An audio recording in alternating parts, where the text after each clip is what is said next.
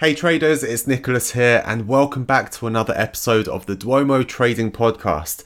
In today's episode, we're going to be talking through two really important points that all traders must understand and must have a plan in place for.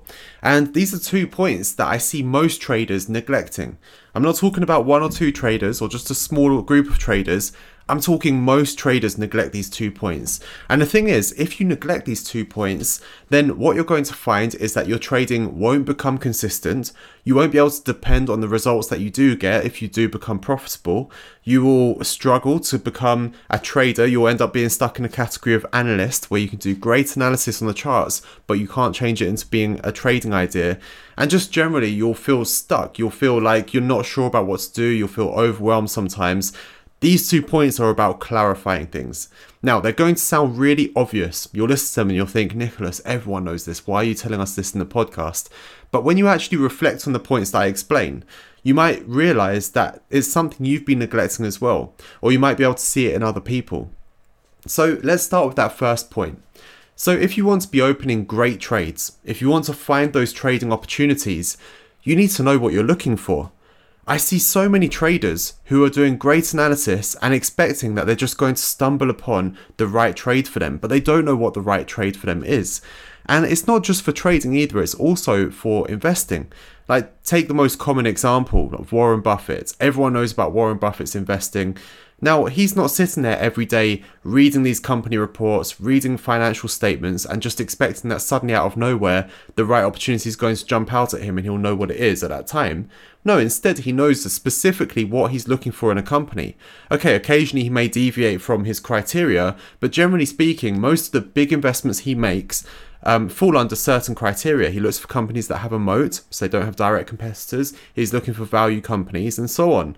Now, that means in times like the dot-com bubble and other situations like that, when everyone's jumping into these things that they see as being big opportunities, he knows to stay out of it because it doesn't fit his criteria of what he's looking for. So it's the same with us with our trading. Now, how are we going to know when we have a good opportunity if we don't know what a good opportunity is? Now, I'm not saying that you have to be really, really specific with your criteria to the point that it's like a 1 in a million chance that you find this perfect trade where the stars align for you, where, you know, the move is 40 pips to the entry point, the candle looks just like this, the stop loss is exactly this amount, the take profit is exactly this amount, is this market, this happened with the fundamentals. Okay, that's not what we're looking for. But at the very least, we need to know, what is the plan for the trade? Are we trading structure? Is it something that's going to be an intraday trade, intra-week? Are we going to close it before the weekend? Is it something we're holding on to for multiple weeks? Are there other factors that we need to keep in mind that we'd want to see in our favor before we enter? Are there any negative filters or anything like that? Like, what, generally speaking, is going to constitute an opportunity for you or not? Now, the trade holding period is an important one, and different people will look at this differently, and a lot of traders struggle to think what their holding period should be, the time horizon of their trades. This is going to sort of be based on 2 different factors. On one hand, you have your own situation. You know, do you have a job? Do you have family life, people that you have to look after, people that depend on you, that you've got to spend time with? Are there other things that take up your time? When is it possible to actually be checking out your trades, to actually be analysing the markets, following up on the trades, managing a trade? So that's one side of things, like your own personal situation. And the next is your own personal characteristics. Are you someone that likes to be more hands-on? That if you're going to be holding onto a trade for weeks, you might end up sabotaging it because you just want to do something? Are you the type of person that if you're trading too short-term, you're going to get anxious and, you know, make wrong decisions under pressure because you don't have that clarity of thought? You know, these are the things that we need to think about to understand what sort of time horizon trades we're going to be looking for. And furthermore, with those personal characteristics of ours, that's going to also help us to know what sort of market or what sort of situation is going to feel most comfortable for us. And there's a range of different factors as well. It will depend on what approach to trading you're using. But with the Duomo method, we obviously know like what sort of situations we can trade in, what we're looking for in terms of a trade. So that should all determine what it is that we're looking for. And you should actually specify this in your system, because when you're building a system, you should start with the end in mind. If you have a system that's looking for a trade, it all needs to be based around, it's like this funnel approach where it's all going to be based around what you're going to end up with. So you start with the end in mind. And that brings us on to the second point, which is that if you know what you're going to be looking for with your trade, like you know what a trade opportunity looks like, your system should be designed to find that. Okay, imagine that you're searching for something in your house. Let's say that you've lost your keys and you know there are a couple of different places that your keys could be. Let's say there's one place you leave them by the door, the other place that they're in your trousers from yesterday and you forgot to take them out of your pocket. Okay, so if you know that those are the most likely places that you're going to find it, would you start by looking in the toilet, by looking under the bathroom sink, by looking in the kitchen drawers? You know, you wouldn't be looking in all those random places. You know what it is that you're looking for. You know the likely situation you're going to find them, so you look there first. You have a process that helps you find them.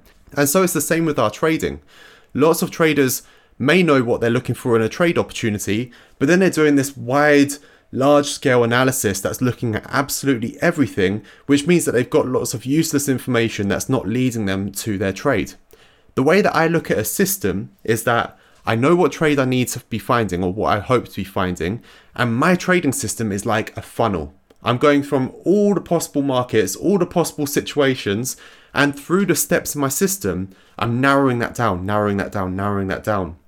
So it's like this slippery slope to finding the trades that are going to give me the opportunities. Now, of course, sometimes I will follow that system and not find anything. That's just part of trading. And you might think to yourself, well, if I take this wide scale approach where I'm analyzing everything, maybe I will find something that I would have missed if I was following my system. Well, that's true. You might find something, but you're going to be spending a lot more of your time doing it. You're going to be inefficient, and probably you'll end up confusing yourself about what is an opportunity or not.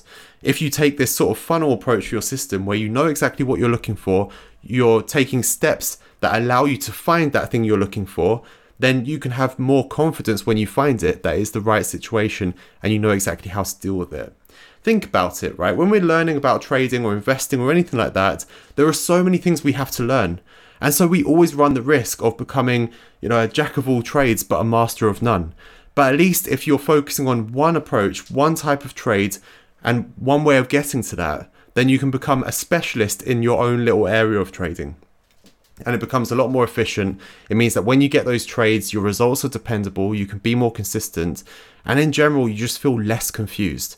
You don't have this problem of having done the analysis, but then you're not sure how to turn it into a trade idea because you don't know what the trade idea looks like. You don't have this situation where you're looking for a needle in a haystack because you're doing analysis everywhere rather than in a focused way.